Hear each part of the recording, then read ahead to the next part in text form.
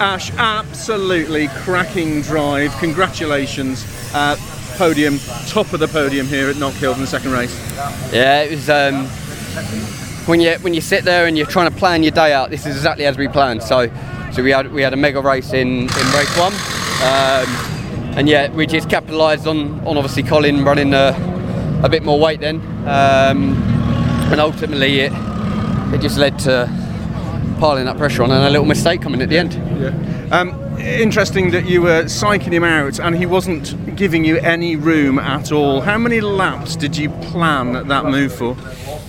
I planned a couple of moves. There was a few places I showed my nose, tried going outside, and he said no, that's not happening. So I was like, oh, fair enough. But yeah, we just put the pressure back on. I knew my strong point was the chicane, that's where we were gaining our time, and I just put in a strong turn 1, turn 3, like turn 2 and 3. And then he felt a bit more pressure into the chicane, and he made that error, and we were there to pick up the pieces almost. He's had 2 good races picking up points in his chase for you, but it was important for you to finish ahead of him there, wasn't it?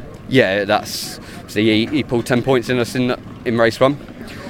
We just pulled that back out a little bit, and obviously now we're starting behind him in the next one, but he's on the medium tyre, we're on the soft, so just means we're in prime place to get back in front again. So we've had 2 races there where I've had to say to Ash Sutton, absolutely incredible move, how do you do that? Is that going to be 3, a triple today? Well, I don't plan to finish 9th, so we might be having a chat about a few moves in this next one. Do you know what the draw is yet? Do we know? 9. So 9. Okay. Not as bad as it could be, but it's not too bad. I'll take that one. Great race, mate. Well done. Cheers. Thanks.